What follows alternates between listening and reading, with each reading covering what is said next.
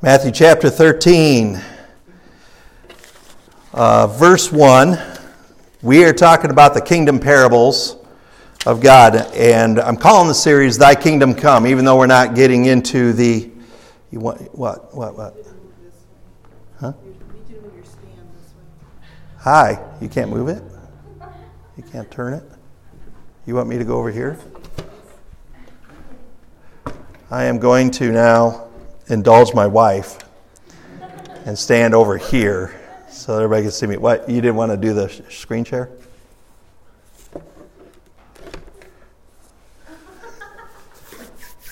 So here we are. All right, if you're tuning in on the podcast, you should really come to church because it's really interesting when we see. Okay, chapter 3. So this is called Thy Kingdom Come, even though we're not going into the Lord's Prayer. But Jesus, in the Lord's Prayer, when he's teaching the disciples how to pray, one of the phrases is Thy kingdom to God. Thy kingdom come, Thy will be done on earth as it is in heaven. He taught his disciples to pray this.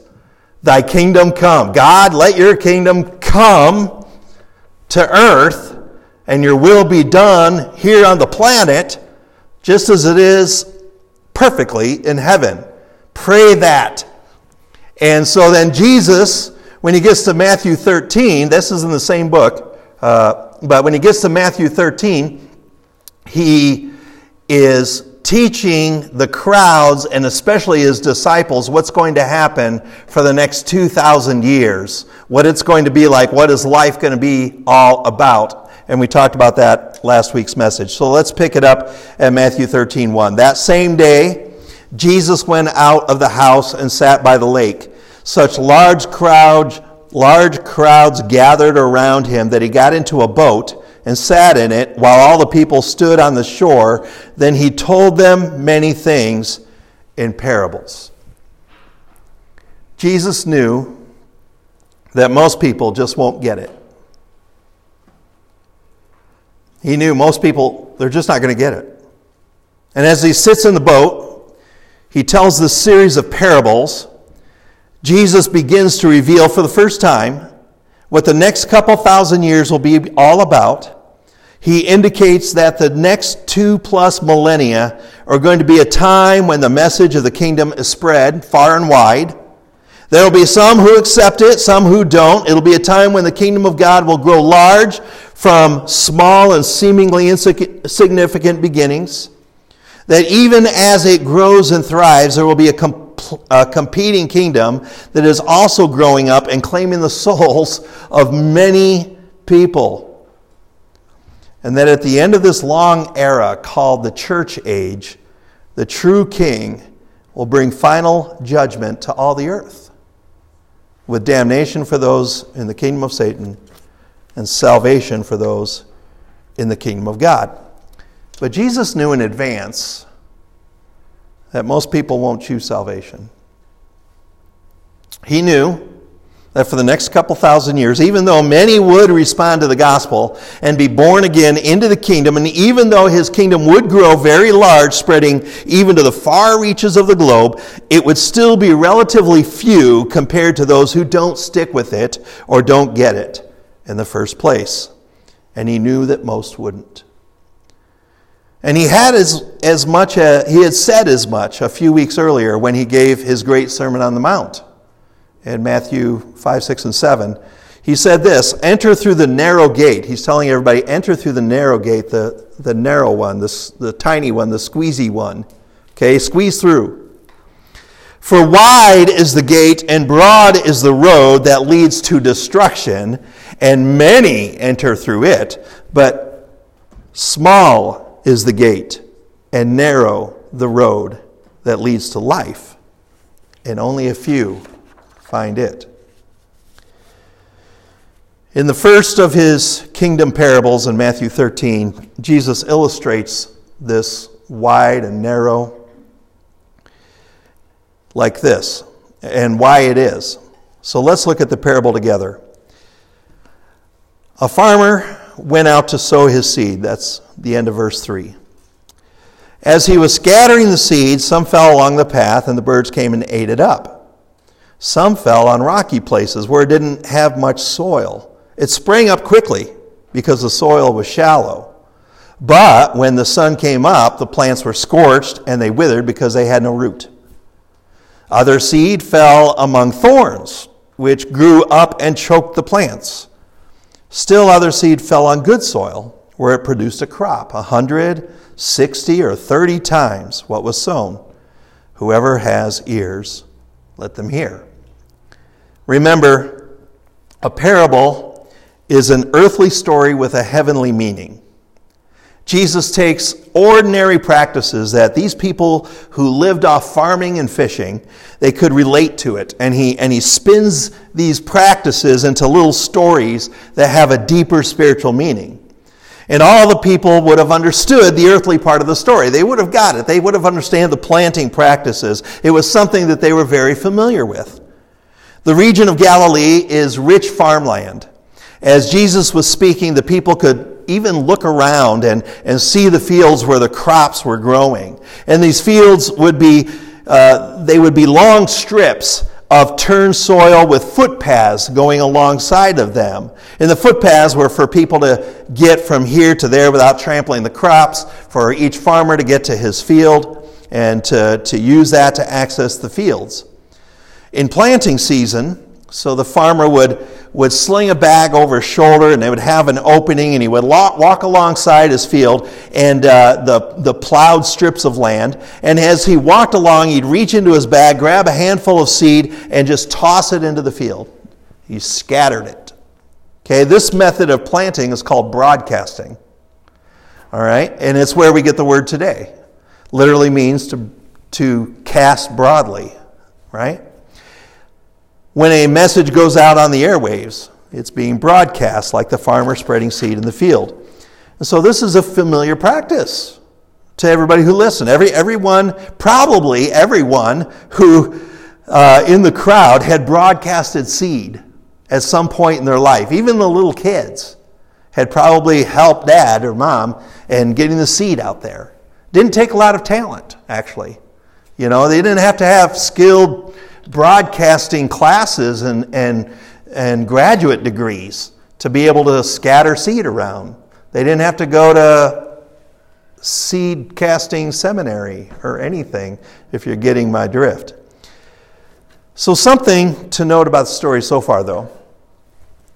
The seed was the same for everybody. The seed was the same. It was the same seed, same bag, same seed, all the same seed going out. Okay? It wasn't, no matter where it landed, it was good seed. If it landed in the soil with the right conditions, it would germinate and grow into a fruit-bearing plant. There was nothing wrong with the seed. It had growing power built into it. It just needed to land in a place where it could grow. Jesus tells us in verse 19 that the seed represents the message of the kingdom of God. So the seed is a message. It's a word. It's a story, it's a truth, it's a message, it's news. The message has the power to take root in a person's life and grow to the point that the person bears fruit for the kingdom of God. It's a powerful, life-giving message. The seed is potent, and under the right conditions, it will germinate and produce a changed life. Okay? And so this message of the kingdom, represented by the seed, is what we call the gospel. Gospel literally means good news. The message of the kingdom equals gospels equals good news. So I want to talk to you a little bit about what this message of the kingdom is, this good news, for a few moments. So early on in Jesus' ministry, one day he was in his hometown and he went to the synagogue. And it was the practice in synagogue that any of the rabbis or teachers could kind of come up front and pull out one of those scrolls of the scriptures, the Old Testament it would have been, and read from it and maybe make some commentary on it. And so Jesus goes up to the front and he grabs the scroll of Isaiah and he pulls it out and he reads this passage. The Spirit of the Lord is on me. Why did he pick that passage? Because he has anointed me to proclaim good news to the poor. He has sent me to proclaim freedom for the prisoners and recovery of sight for the blind, to set the oppressed free, to proclaim the year of the Lord's favor. Then he sits down and he says, today this scripture is fulfilled in your hearing. With this scripture, Jesus was declaring the message of the kingdom, the gospel, the good news. He says, I'm proclaiming good news. It's a message which includes the truth about who he really is, the anointed king. I have been anointed. And what his kingdom means. It means freedom, emancipation, release to the poor, the bound, the blind, and the oppressed. Kings were anointed, okay, signifying that they had been commissioned by God to become the new king of Israel. A prophet would come along and he'd pour oil on the head of God's chosen guy and say, the Lord has anointed you as leader over his inheritance. Okay? Jesus reads this prophecy of the coming Messiah, the one who would not be anointed by oil, but by the Holy Spirit of God, and declares that this prophecy is being fulfilled right now. He's saying, here I am. It's this being fulfilled in your hearing today. Here I am. I have come. I'm the true king of Israel, and not only of Israel, but of the whole world. And so his message of the kingdom was, I'm doing away with the old kingdom and establishing a new one, a new law, a new way of being, a new culture, a new system.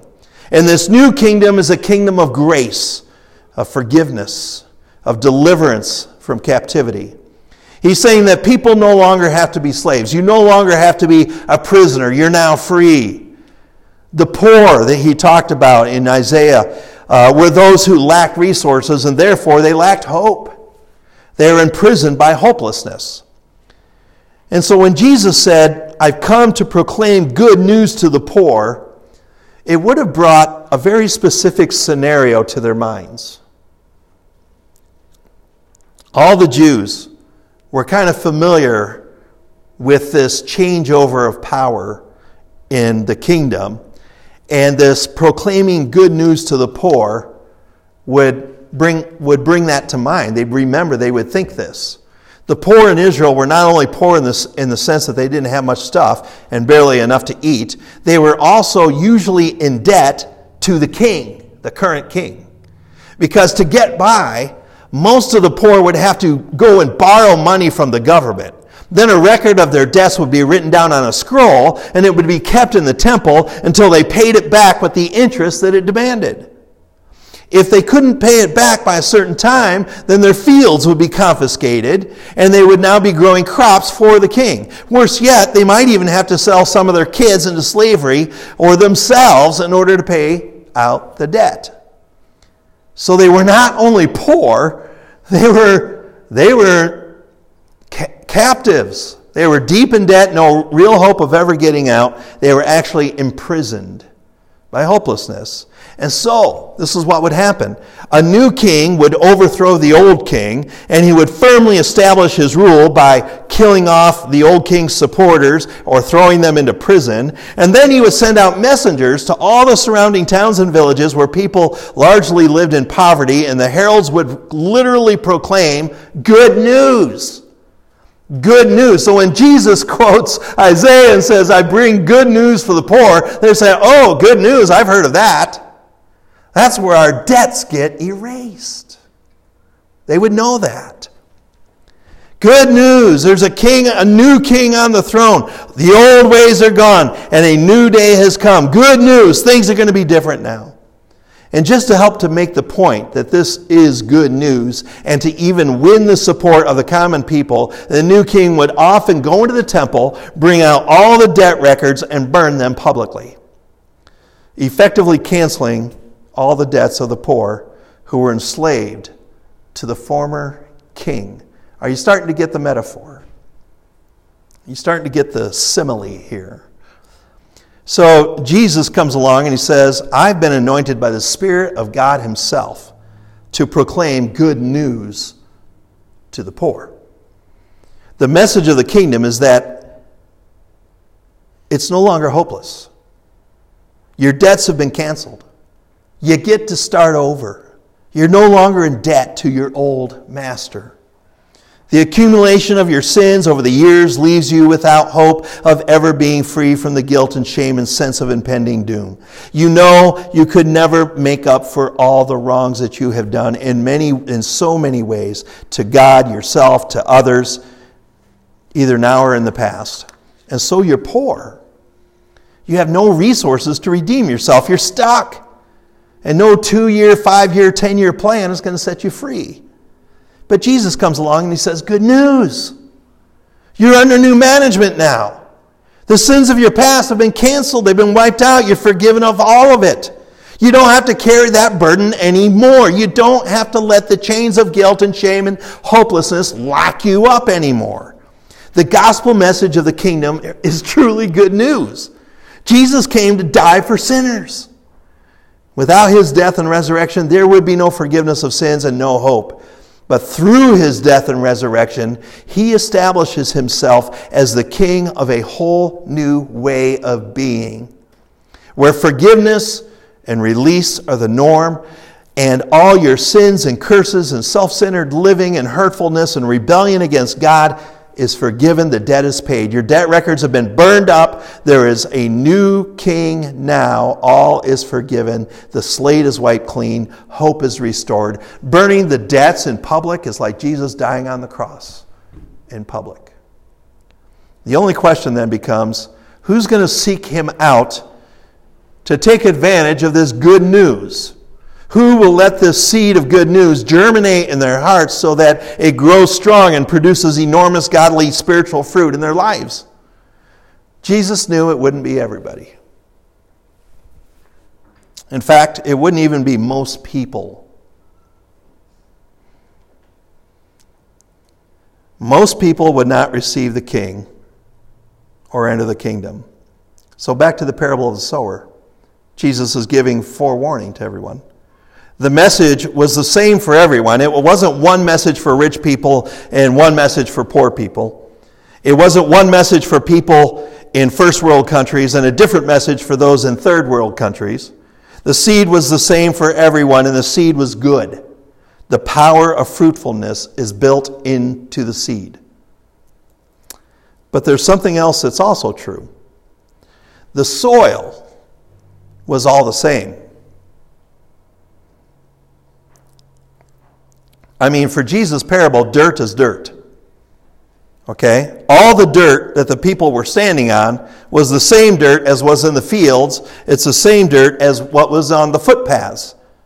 That was all packed together. Same kind of dirt. All the dirt had plant growing capability. All the dirt had the same capability. The dirt itself was fine. The only difference between the dirt where plants thrived and the dirt where they didn't was the presence of other things, other influences and conditions. And so Jesus reveals in verse 19 that the soil is the spiritual heart of a person. He said, whenever anyone hears the message of the kingdom and does not understand it, the evil one comes and snatches away what was sown in their heart. It's the heart. That's the soil. And so what Jesus is implying here is that everyone has a heart. Turn to your neighbor and say, I'm not so sure. I'm just kidding. Everyone has a heart. And everyone's heart is capable of receiving the seed of the kingdom message. Whether the seed grows into a fruitful plant or doesn't depends on the type of heart. It doesn't depend on the type of heart they have. The human heart is the human heart. Dirt is dirt, okay? As God created it to be. God made all of us with the capacity to know him, to connect with him on the spiritual level and produce fruit for his kingdom. Every heart has a heavenly capacity. I want you to grab onto that and hold on to that and know that, because sometimes we don't think so. If their heart is not fettered with some outside condition that prevents the seed from growing, the seed will indeed grow. But Jesus is telling us that those outside conditions are prevalent and they hinder the growth of the seed inside a person. So two things are true at once. The kingdom message has fruit-bearing capacity built into it, and every human heart has the capacity to respond to it.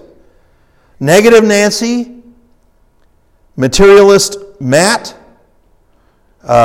secular Sandy, and loony Lenny all have heavenly capacity. Do we have any Nancy, Matts, or Lennys here today? Whether they wear the badge of Republican or Democrat or Antifa or BLM, KKK, LGBT, Boomer, Buster, Gen X, or Gen Z, they all have human hearts that God created with the capacity to connect with heaven and respond to the gospel. By the way, I don't think I made an announcement about our prayer vigil, did I? No. So we're going to have a prayer vigil the day before the election. And we want God's will to be done in our country. We're timing it as the day before election, but we could do this prayer vigil anytime because we're not specifically praying for the election. We're praying that God will heal our land. That God will heal our land. Every heart is capable of receiving the truth, but there's so much other stuff and so many other directions and idols and pressures and hardness that the seed can barely penetrate. And if we're going to see a revival in our land, if we're going to see a healing in our land, God's going to have to stir it up. And we're going to have to pray for it. So 2020, our last prayer vigil, is going to be 20 hours. And it's from 4 in the morning till midnight on the 2nd, right? That's the day before, that's the Monday before the election, the 2nd. So, and there's a sign up back here. You can sign up. If somebody's already signed up for a time, and that was the time you wanted, you can sign up too. We have plenty of room. People can pray at the same time. The way this goes is, by the way, you come in during your hour, and I put together a video to kind of guide you through the whole hour. And it involves music, and it involves some points that I'm going to talk to you about on the video and explain, and then give you time to pray in between my explanations and prayers. Also, we're going to have that recorded and available via a link. So if coming in is not going to be workable, you can actually do it at home. And just click your time. We want to have 20 hours consistently covered of prayer for God to heal our land, and that comes from 2 Chronicles chapter 7:14. If my people who are called by my name would humble themselves and pray and seek my face and turn from their wicked ways, I will hear from heaven, forgive their sin, and heal their land. We're praying for God to heal our land because our land is sick. It needs healing. So 2 things are true. The kingdom message has fruit-bearing capacity built into it. That's the seed. And the soil, every human heart, has the capacity to respond to it. But here's another implication of that truth. You can't judge the gospel based on people's response to it. Okay, Jesus told us that probably most wouldn't respond. People's response to the message of Christ all depends on them. And if the message doesn't take root and grow in a person, it's not because the message was wrong or lacks power, and it's not even because of the skill of the broadcaster. Okay, they don't have to be seminary trained. They don't have to go to John Maxwell's School for Speakers. I don't think he has one, but that would be a good one. Okay? They don't have to be all that talented. They could be a little child broadcasting the truth. Okay? And so it's not dependent on the skill. It's not dependent on the seed. The seed has the power. It's not because some hearts are made to respond to the gospel and some hearts aren't. The heart is the heart. It's only because the person has things going on in their heart that prevents the seed from growing. So what are these hindrances that get in the way of the kingdom message flourishing in a person's life? Jesus talks about 3 of them that are hindrances. First, he says the first seed fell on the footpath. And so that's the dirt that had been hard packed by people walking on it over and over and over again. If you go around through some backyards and neighborhoods around an elementary school, you will find these little footpaths because kids find shortcuts to school, don't they? And our kids went through between some houses and through some backyards and had a real nice shortcut. You'll find these hard paths because of people walking over them over and over and over again. And it becomes so densely compacted that when the seed falls on it, it just kind of sits on the top. It might it might eventually germinate, except that birds swoop down and gobble it up, or more people walk through and trample on it and stir it up and track it away and crush it. Okay? Jesus said this soil represents people who hear the word. In other words, they are exposed to the word, to the kingdom message, and have the chance to receive it, but they don't understand it. The original word Jesus uses that's translated understand literally means to put together. They hear the message, but they can't put it together. They can't connect with it. So they don't receive it, and it doesn't get a chance to take root before it's just snatched away by the devil or swept away by society. If they were left alone, maybe on a deserted island with just the gospel in front of them and no other human or demonic influence, no matter how hard their heart started to be, eventually that message would penetrate, germinate, and that person would become a Christian. This is the hard-hearted person. Their heart is still a heart with all of its heavenly capacity, but it's been hardened so that the gospel doesn't penetrate. And Jesus is saying that the church age, this 2 millennia plus, will be a time of broadcasting the kingdom message, and many will be so hardened that they won't be able to even comprehend it. We've all known people like this. This is the person who's unconcerned about God, unconcerned about Jesus, and unconcerned about their soul. They are stiff-necked, the Old Testament would call them. They're closed-minded. They're blind to heaven. They're deaf to the gospel. They are unresponsive, indifferent, inattentive, negligent, don't want anything to do with it. It hits them and it bounces off. Satan comes and snatches it away. There's a condition of the human heart that is pounded down by the traffic of a multitude of sins, that there is just no sensitivity at all. This is the heart that knows no repentance, has no sorrow for sin, knows no guilt or spiritual concern for things that really matter. Their heart is never broken up or softened by conviction. They're callous to God and anything that has to do with God. Paul describes them in 2 Corinthians 4:4. He says, the God of this age, Satan, has blinded the minds of unbelievers, so that they cannot see the light of the gospel that displays the glory of Christ, who is the image of God. Their minds are blind and deaf to the message of the kingdom of the King. And Satan just snatches the message away. How does he do this? A lot of different ways. False teachers will come along and say, oh, Jesus isn't really a true king. The gospel that isn't real. That's all bunk. Okay? We know better. Fear of man, they don't want to lose their reputation or be seen as a religious nut. Maybe pride gets in the way. Some are just know-it-alls and can't admit they need help or don't have it all figured out already.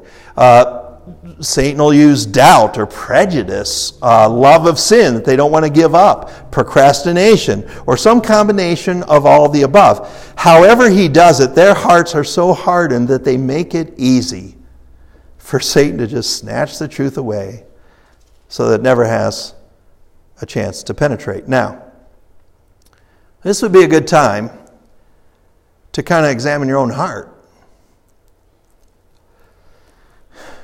Are you that dry, hard road?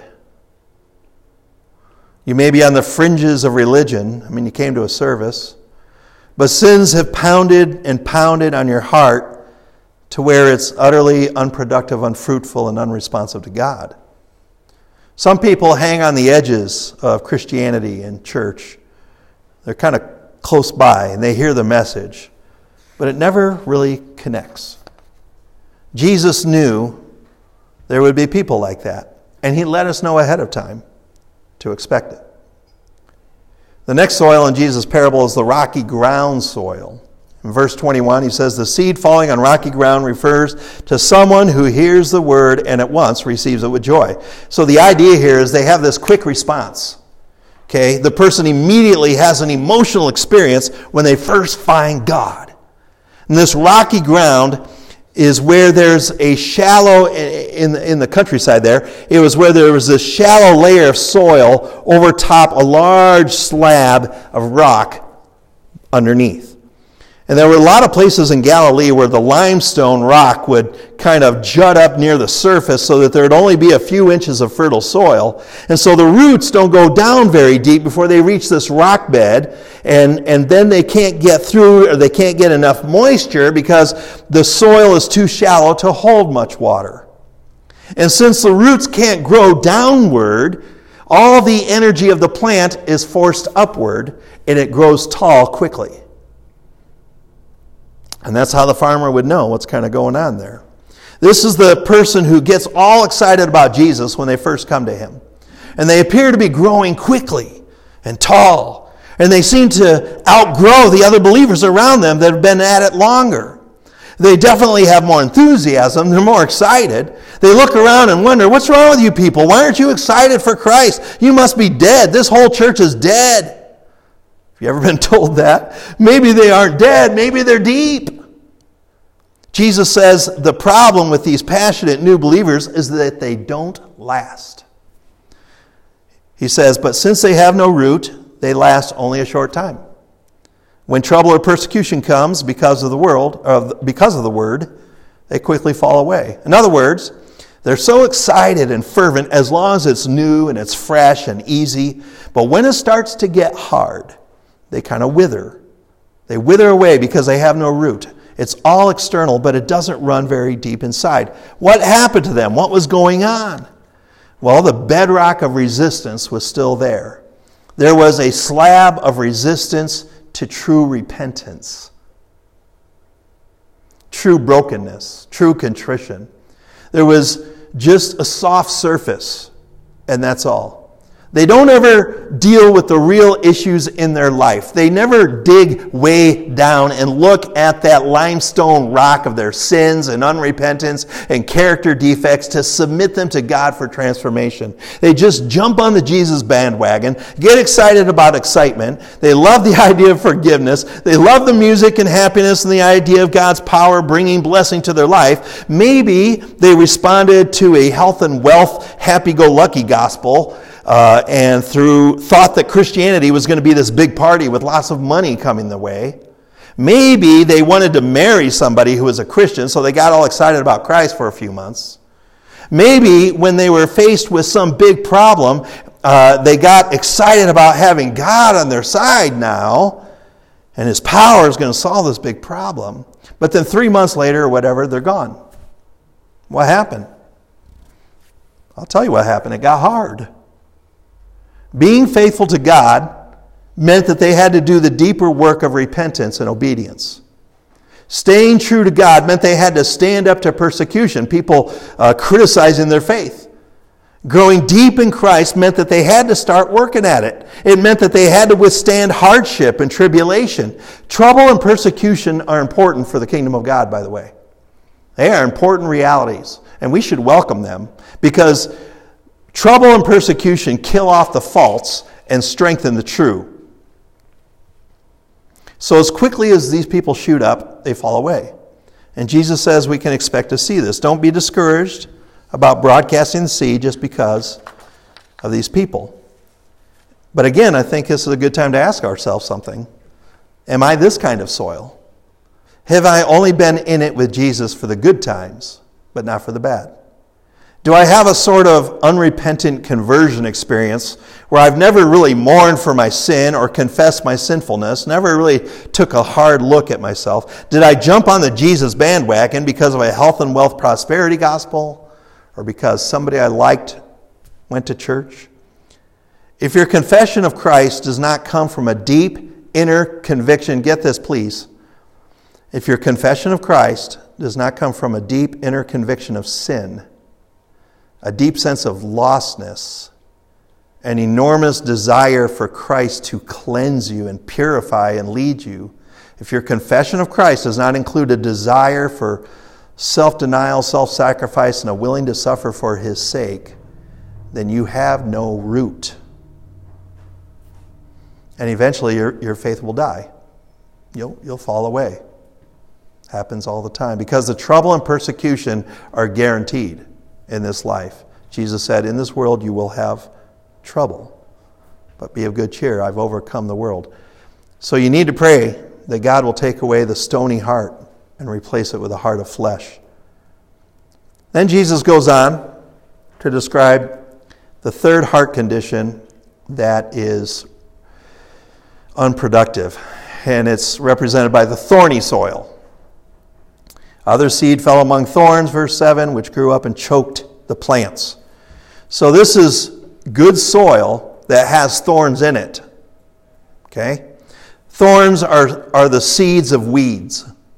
So we're talking about weedy soil. So this soil actually has two kinds of plants growing in it at the same time. It's got good fruit-bearing plants, and it's got the weeds. And Jesus explains what the soil is in verse 22. He says, the seed falling among the thorns refers to someone who hears the word, but the worries of this life and the deceitfulness of wealth choke the word, making it unfruitful. It's like the roots of the weeds choke off and entangle and squeeze off the roots of the good seed. This is basic worldliness. It's living for the mundane, the things of this world, the cares of this world, your career, your house, your car, your wardrobe, your prestige, your looks.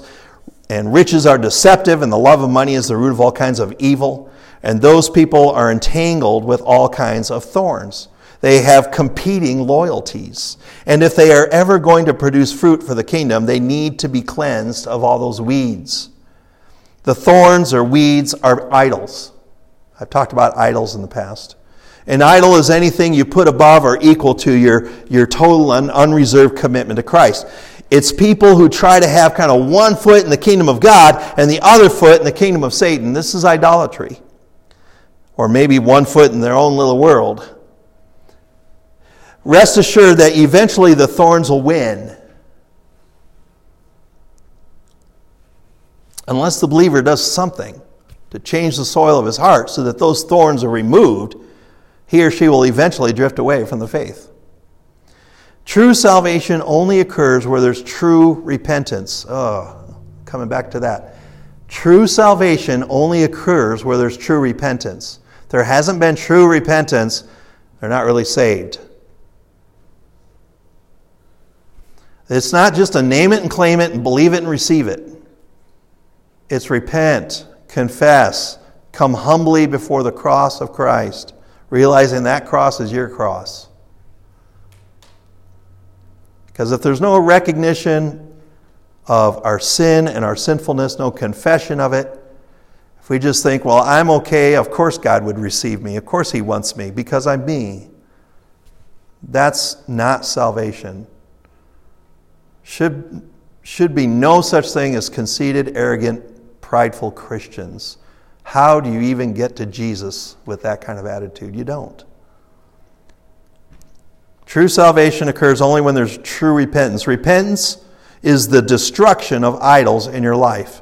When the people in Acts, when whole cities full of people would find Jesus and repent, they would take all their silver idols that they had bought and were worshiping in their home and made little sanctuaries in their home. They'd bring all of those to the town square and put them in the pile and burn them all up. And then the silversmiths would go broke and start a riot. I mean, that's what happened. Repentance is the destruction of the idols in your life. It's the willing diligence of dealing with sin in your life. It's the ruthless burning of all idols and sinful attitudes in the fire of your commitment to Christ. Then the final soil is the good soil. It's not hardened. It's soft. It's not shallow. It's deep, with a willingness to repent and be broken for God. It's not choked out by weeds. There's a ruthless intolerance of sin and idols in the heart. It's clean, good, deep soil. It's dirt just like all the other dirt, but it has the difference because of preparation. Jesus says the soil produces great fruit, a crop of 100, 60, 30 times what was sown. Here's the principle. The way you can tell how good the soil of your heart is to look at the fruit that you're producing. That's how you can tell what the soil is like in your heart. Look at your fruit. Fruit is the proof of belonging to the kingdom of God. It's not the flowers. It's not the foliage. It's not the leaves. It's not the size of the plant. Just fruit. The mark of salvation is fruit bearing, not enthusiasm. Although it helps to be enthusiastic. I like enthusiasm. It's not church attendance, although that encourages fruit bearing. It helps. It's not tithing, although that is a sign that the money idol is being dealt with. No, the true mark of salvation is fruit bearing. What is fruit? Fruit is product, the output. It's evidence of God in your life. The fruit of the Spirit is love, joy, peace, patience, kindness, goodness, faithfulness, gentleness, and self-control. If a person's life is showing a long-term track record of these attitude qualities, that is the fruit of salvation. It's attitude proof. There's also behavior proof. When we do good deeds, we behave morally and ethically and with honesty and integrity. The Bible teaches us to have righteous behavior, not unrighteous behavior. And there's also witness proof, or fruit. That people are coming to Christ because of our words and life example. Our lives and words have some kind of influence on others toward Jesus. Fruit is the character of Christ reflected in your attitudes, behavior, and your witness. Without the manifestation of God in a person's life through their character and witness, there's no salvation or kingdom citizenship evident. Now, not all good soil is equally fruitful, but all do bear fruit. Jesus said some produce a crop of 100, some 60, some 30. We don't all grow at the same rate or produce the same amount of fruit, but we all produce fruit, and it's significant and noticeable over time. In closing, I want to give you a few application principles just to keep in mind. Number 1, be ruthless with the thorns in your own life. The way you change thorny soil in your own life is through care and cultivation. You must do it on purpose. It don't happen accidentally. Otherwise, the thorns just keep growing and taking over. You need to pull them out, cut them off, smother them, block their light, poison them, pour boiling salt water on the roots, one weed at a time. I looked up how to get rid of weeds in your lawn. Had all these ways. I said, well, what if you just burn off your lawn? And they said, well, they used to do that a lot. They used to, I don't know if they still do, maybe they have this mixture that they would spray on a big grassy area, and it would cause weeds to really grow and thrive, and then they'd burn them. I don't recommend that for your life. Don't cause your weeds to grow. Just go pull them out. Study the Word. Pray constantly. Get accountability. Like, don't do this in a corner by yourself. Get accountability. Confess and repent continually. Form disciplined habits. Immerse yourself in Christ to drive the weeds out of your life. Be ruthless with the idols. Principle 2, lovingly help your brother and sister. For other believers in your life, spur one another on to love and good deeds, the Bible says. Keep reminding each other of who our Lord is. Keep challenging each other to greater and greater genuineness of faith and purity of commitment and being on the job, diligent to walk it out in real life. Keep calling each other to the cross to pull, boil, or burn off the thorny roots that have taken hold in our hearts. And then the third principle, maybe the most important, no matter what kind of soil you run into with people in your life, keep planting. Jesus knew that most people won't get it, but some will. Know that there will be people who are like the hardened footpath, people who are like the shallow, rocky soil, and there's going to be people like the thorny, weedy soil. Broadcast the seed anyway. Scatter the gospel to all of them. How do you know? How do you know what kind of soil they really are? How do you know that your sharing of the kingdom message with them won't penetrate or take root and eventually flourish? They might be the most hostile, negative person, but you offer some kind of word of grace from Christ that could really penetrate.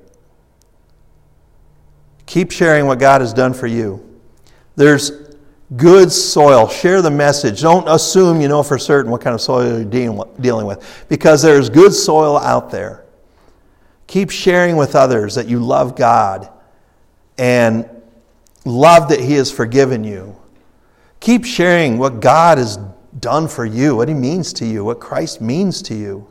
Keep sharing the truth of Christ's true kingship over all the universe. He really is King of kings, Lord of lords. Because there is good soil out there that will hear it and respond to it and grow deep in it and produce even more fruit to come. Let's stand.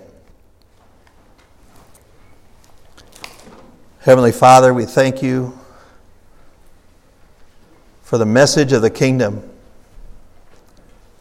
And God, as we just take a minute to kind of look in the mirror